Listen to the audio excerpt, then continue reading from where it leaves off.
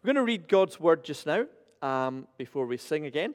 And we're reading from the book of Corinthians. We've been working through Paul's letter to the Corinthians, and we're at chapter 5 this morning of the letter to the Corinthians, which is a strange chapter, and it's one that I almost wanted to avoid, but you shouldn't avoid parts of God's word. And so we're going to wrestle with it a bit this morning. Here's Paul writing to the Corinthians. It's actually reported that there is sexual immorality among you, and of a kind that even pagans don't tolerate. A man is sleeping with his father's wife, and you are proud? Shouldn't you rather have gone into mourning and have put out of your fellowship the man who's been doing this? For my part, even though I'm not physically present, I'm with you in spirit, as one who is present with you in this way. I've already passed judgment in the name of the Lord Jesus on the one who's been doing this. So when you're assembled, and when I'm with you in spirit, and the power of the Lord Jesus is present, hand the man over to Satan for the destruction of the flesh, so that his spirit may be saved on the day of the Lord. Your boasting is not good. Don't you know that a little leaven leavens the whole batch of dough? Get rid of the old yeast, so that you may be a new unleavened batch, as you really are. For Christ, our Passover lamb, has been sacrificed. Therefore, let us keep the festival, not with the old breaded leaven, with malice and wickedness, but with unleavened bread of sincerity and truth. I wrote to you in my letter not to associate with sexually immoral people, not at all meaning the people of this world who are immoral, or the greedy, or the swindlers, or the idolaters, because in that case you would have to leave the world. But now I'm writing to you that you must not associate with anyone who claims to be a brother or sister, but is sexually immoral, or greedy, or an idolater, or a slanderer, or a drunkard, or a swindler. Do not even eat with such people. What business is it of mine to judge those outside the church? Are you not to judge those inside? God will judge those outside. Now, expel this wicked person from among you. Amen. We'll come and wrestle with that shortly, but we're going to sing first of all. The church's one foundation is Jesus Christ, our Lord. And as I say, as we do that, if parents, if you're not comfortable, feel free to use the hall.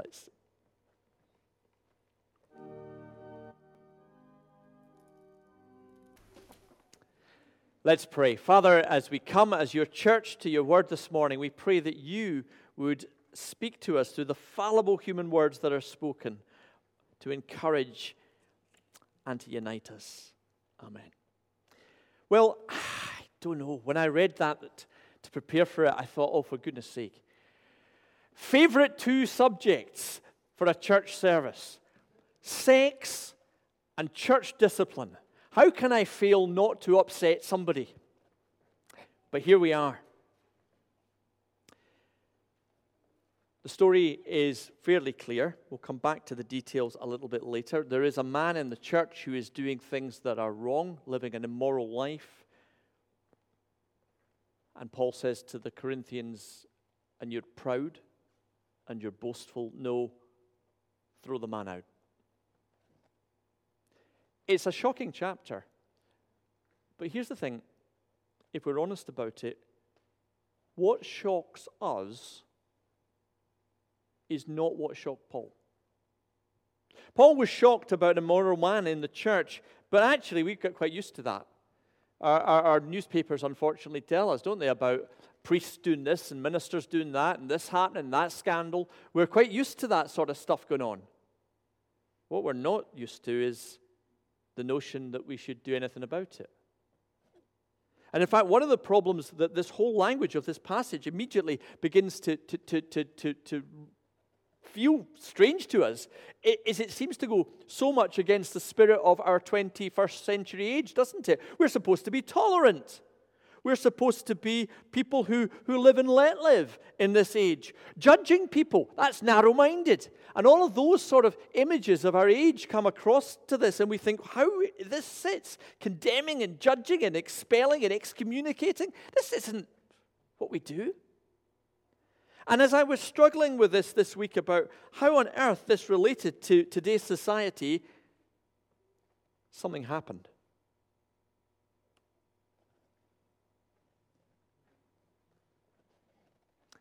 Another institution with a man in it, another institution that is proud, BBC, and respectable, and what's it been doing? Turning a blind eye to immorality right in the heart of things. And suddenly, as I begin to look at this institution that has seen this powerful man doing things that are wrong and has just not done anything about it, and we've been here before, haven't we? I'm left thinking, maybe this passage has something to say to us. Because suddenly, when Paul says, purge the evil man from among you, it doesn't seem an unreasonable rant from some sort of religious fundamentalist. It begins to be the very thing that we might say to the BBC. So obvious that what an institution has to do when it has that sort of behavior going among it is to say a public, equivocable no to unrestrained male sexuality. Did we not learn this? That actually, that whole notion that we sometimes have, live and let live, say nothing, judge nobody, turn a blind eye, pay no attention, it's not your business, has consequences. A few years ago, we had the whole Me Too movement. What was that about? It was about the fact that lots of people were turning a blind eye to things going on around them that were self-evidently wrong. So, silence won't do. Let's go back and have a think then about the background to this in the Corinthian letter, because maybe this has something to teach us today. To start with a few words, the church in Corinth was a brand new church. And that's really, really important, because not only was it a brand new church where nobody said what churches say with, we've never done that before. Nobody could. But it wasn't just a brand new church. It was in a brand new generation. It wasn't even as if people could say, well, Christians do this or Christians do that, because there hadn't been any Christians before. Everybody's working this out for the first time. What does it mean to be part of a church? What does it mean to be a member? What does it mean to relate to other Christians? What does all this do? And there are some things that the Corinthian church were getting absolutely right. Paul begins his letter by saying you're full of the Holy Spirit, you're full of wisdom, you're full of things that you've learned about Jesus, and the preaching that we have given you, I've given you, Apollos has given you, it's borne fruit, you're growing, it's great. But as you read the letter, what you begin to pick up from it, and I hope you have read the letter, if you haven't, go and read it right through, is that this church has failed, particularly in the area of how it relates to each other. Let me give you a few examples. We've seen already they were dividing into factions, weren't they? One person saying, I'm a Peter follower. One person saying, I'm a Paul follower. One person saying, Apollos is a better preacher. And somebody else going, I'm a real Christian. You know, all that sort of division that's going on. And then we'll find out in the next chapter that some of them are suing each other. And we'll find out in chapter 11 that Paul criticizes their behavior. They're coming together for a meal, the Lord's Supper, and some of them are going out drunk, and some of them are going out hungry. What type of fellowship is this? Imagine going through to the cup of tea afterwards, and cakes are served, and some folk go out absolutely stuffed because they got offered all the best cakes and the wine and everything else, and somebody else had come having had nothing for breakfast and was given nothing. That's what's going on in the Corinthian church. And there's other things going on. Paul, later on, will talk about they're using gifts in worship, and that's great, but it seems to be a bit of a rammy where everybody's doing their own thing and wanting their own way, and they're not actually loving each other. And then we'll find all sorts of things that are wrong in the Corinthian church. And it's into that Paul uses a very strong metaphor later in the letter where he says, you're supposed to be a body. You're supposed to be one in Jesus. You're supposed to care for each other, that when one things are happening that are good to one, everybody's rejoicing in that. And when things are happening that are bad to one, everybody's feeling that. So let's go back to 1 Corinthians 5 and what's happening. Well, we'd really like to know the details, wouldn't we, of what this guy's up to and what the relationships are. But Paul's writing scripture. He's not a journalist for the Daily Mail. So we don't get all the sordid details. We just get the bare bones. There's a guy, and he's having a relationship, probably with his stepmother. It's a scandal, and it's not even that this is a sort of grey area of morality where Christians have different views. Paul says this is a sort of relationship that even people who don't believe know is wrong. Now, we don't need to know the details, but what Paul says is, I'm hearing things about this. It's a scandal, and yet you're coming to church, and you think your church is great, and you're all puffed up with all your wisdom and your knowledge and your spiritual gifts. Now, what's going on here? Well, some of the commentators on this think that the Corinthians are puffed up because of this. They actually think this is good. You know, hey, here's us. We're Christians, and we don't have to pay attention to moral law, and we can do what we want. But I actually think that what's probably going on here is slightly different. It's just that the Corinthians have adopted a spirit of individualism. This guy's doing stuff, and it might well be that they shake their heads and they tap behind his back and they sort of point the finger a wee bit. But fundamentally, people think, this has got nothing to do with me. This is not my business, and I don't need to get involved with it. I don't need to fall out with him. I don't need to have an argument. I can just go on with my spiritual gifts and the power of the Spirit, and this has nothing to do with how brilliant our church is. It's just not relevant. You know that question that's asked right in the beginning of Genesis when Cain and Abel on the murder? Am I my brother's keeper? And that's a huge question for ethics and for our society today, because what it basically says is what he's doing is not my business. It doesn't affect me, and I don't want to care. Well, Paul in this chapter is clearly saying, yes, you are your brother's keeper. I want to very quickly look at three things that Paul is really saying as he goes through this with them. The first thing is that Paul is reminding them that the church is holy.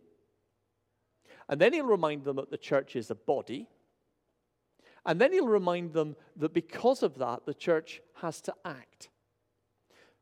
It's a holy, it's a body, and it has to act. First of all, right from the beginning, Paul said, the church of God in Corinth, sanctified in Christ Jesus, called to be his holy people, together with those everywhere who call on the name of the Lord. These are people who are supposed to be living changed lives. Becoming a Christian isn't just being forgiven of your sins, that you can have a relationship with God. Becoming a Christian is that you become part of a people who are being transformed by the Holy Spirit, that you might live in a different way. Just like Israel was called to live in a different way, to be salt and light. You might have had an old life, the way you used to live, but as you follow Jesus, you're living a different way. Now, you'll not always get that right. That's why there is forgiveness, and that's why there is the grace of God. We'll often fail as Christians, but fundamentally, we have reorientated our life. That's what being born again means, to walk and to move and to be transformed by it. This is really important. To take the example of sexuality here, and it's only one example that we might take. Roman society, to cut it mildly, its attitude to sex was, if you were strong and you were male and you were powerful, you could. That's basically the way it worked. This is a slave society. That meant that strong, powerful men had slaves. And the law said you could do what you wanted. I don't mean just practically you could do what you wanted. That was the law. And nobody could stop you. When the Romans invaded a country, there's lots of civilizing things that we talk about the Roman Empire, it's a mixed bag, but when they invaded a country, they took prisoners and made them slaves and put them in their homes and their farms, and they did what they wanted, and that was the law. What changed that? What was it that transformed Western society away from a model which, in terms of male sexuality, said, if you've got it and you've got power, it's fine? What changed that to where we are today? And the historians will tell you, and there's a whole lot of books on this at the moment that are really exploring this back, that it wasn't that Christianity came along and it had a repressed idea of sexuality, which is what we've been told. It was actually that Christianity came along and transformed this because it said to individuals, you have a responsibility, men, for how you live your sexual lives. You have a responsibility. It wasn't that the Christians came along and put guilt trips and finger wagging at people. It was that they came along and created a community, a holy community, where people lived differently. Where people valued family, where people looked after children, where people respected marriage, and that was attractive. And that influenced the whole load of society. Now, the church has sometimes, very often, not lived by those standards. It's got it really, really wrong. But we shouldn't underestimate the power of that. It wasn't waging a culture war and having an argument. It was living and demonstrating a different way to live. I mean, for instance, one of the things that Romans did, this isn't in the sexual sphere, but in the family sphere, is if a woman had a child, her husband had to own it. That means he had to pick up the child when it was born. And if the husband picked up the child, that was then his child, his responsibility and part of the family. And if the husband didn't, the child could be taken outside and exposed, which meant the child was left on the rubbish heap to die unless somebody came along and said, I'll take that and bring her up as a slave. Christians didn't go around and campaign to change the law to get that banned. They just went out and picked up the children. And that's time and time again what happened that transformed society. The church began to live holy lives in a different way until pagans were saying, not, oh, they banned the pagan temples, but why is nobody going to the pagan temple anymore? I loved a few years ago where the Archbishop of Canterbury was talking about the offense of the payday loan companies and all they were doing. And other people were saying we should ban these folk. And the Archbishop of Canterbury just said he wanted the church to set up credit unions to drive them out of business. We're going to live and model a different way that's going to transform society, not by waging a culture war, not by passing laws to ban things, but principally by how we live. And that's what it means for us to be a holy people. That's what the church is supposed to be, living differently to demonstrate a different way to live. And this isn't just in the sexual sphere, by the way. Paul goes on in this passage to say that we are to live in such a way that we get rid among ourselves of slander and drunkenness and swindling and every type of deceit and evil. Now again, of course, the church is full of broken people. We get this wrong. There needs to be forgiveness at the heart of what we do. But there's also a model of being a transforming people. And that's why Paul will say in this passage later, it's no business of mine to judge those outside. We judge those inside. What that really means is this. As Christians, we are not called to go out shouting at people who don't believe you should be living by Christian standards. Rather, we're called to live them and show them and demonstrate them. And that is how we transform the world. Not by standing with placards saying, ban this, ban that, war this, war that. The church is to be holy. And second, the church is to be a body. Paul says the Corinthians should be filled and turned to grief and not proud. I wonder that some of them might have said, well, I'm not the one that's doing that. Why should I be ashamed? Nothing to do with me. Why should I feel bad and mourn and be sad and ashamed of this? I'm not the one that's living with my mother-in-law or whatever it was. But Paul isn't like the teacher who says, well, I'm going to punish the whole class because of something somebody else has done. That's not fair. But rather, we're back to that passage where he said, if one part suffer, all suffer with it. The church is to be a body. You are your brother's keeper. And that's a huge lesson in our day and age of individuality, where we often say it's all about me and God and it's not really about you. Rather, we are to be together. How many folk here are members of a bowling club or a golf club or a swimming club or a bingo club or some sort of enjoyment club? How many folk have been, or some point in life have been involved in that? Quite a few folk. Here's the thing. If you join a golf club, you join it to play golf, don't you? That's the purpose. Now, it might well be that as you're playing golf, your biggest concerns are the greens tended? Is the course straight? Do I have fun here? You probably don't think too much about the other members. As long as there's somebody to play with and there's a friendly person there, that's great. But if there are some members who don't play well and one or two who leave the clubhouse and some who don't come back, it doesn't affect you. As long as you can play your golf, it's fine. And sometimes we treat the church a little bit like that, like it was a club. I come along, and as long as we sing the hymns I like and the sermon's good for me, and that's absolutely fine. And if other folk are, that doesn't really matter to me. As long as there's somebody to be friendly, and that's fine. But actually, we are called to be concerned for one another. It's an absolute disgrace that in the average parish church, half of our members play no part in the life of the church. Do you think that's a disgrace? Do you? Here's a bigger disgrace, that the other half so often do nothing about it. We are called to be a body, but sometimes that individualism of the world has taken over. We're not a golf club.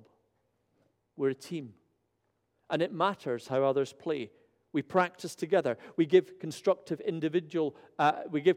criticism together. We build each other up. That's what it's all about. We work together. I love the fact our Church of Scotland safeguarding policy isn't about a bunch of people in Edinburgh who are there to keep us safe. It actually says this. It says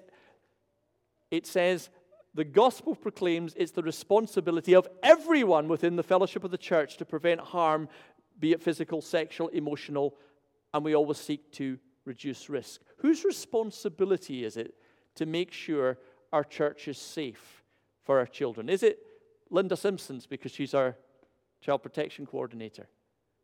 No, it's yours. If you see something that's not right, or a child that's been treated improperly, your responsibility to speak up. Well, that's what happened when we took our baptismal vows. Whose responsibility is it to make sure this church welcomes people who come in for the first time?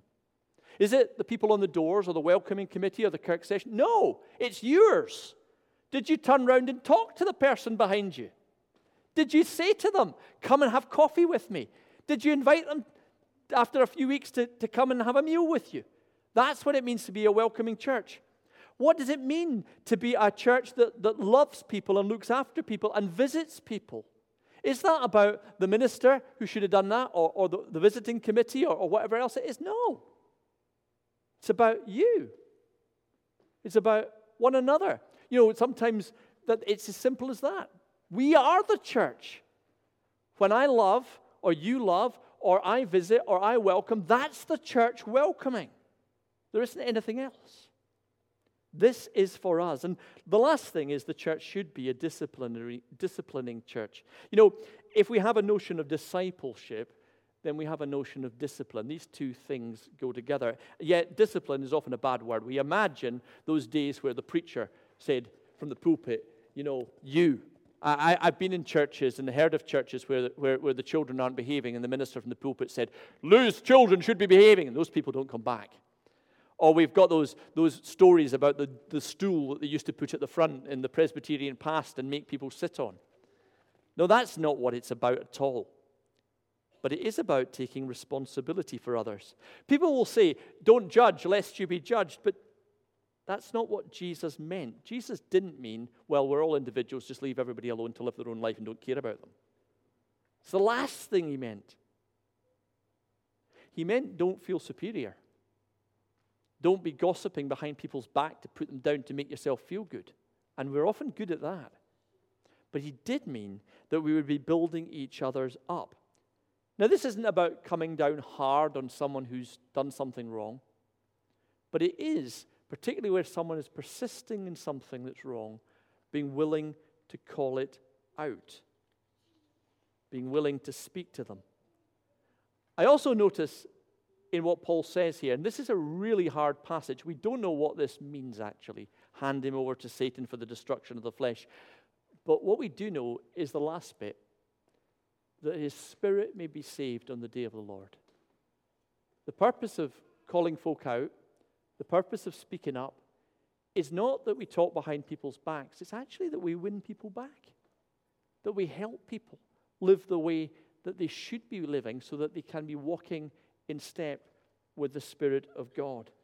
And that's what this is all about. But here's the question. When someone is doing something that's wrong, is my response to talk about them behind their back? Or is my response to find a way to help them move back into a place with Jesus? And by the way, the other side of that is, when I'm not living the life that I should live, am I open to my brothers and sisters coming to me and saying, "Alistair, can we help?" Because that is what it is to live as the body of Christ, and not just as a bunch of individuals in a club. May God give us a church that is full of his love, a church that is holy, forgiving, gracious, and loving, where one part cares that the other part flourishes in the Lord Jesus Christ. For that church will transform the world.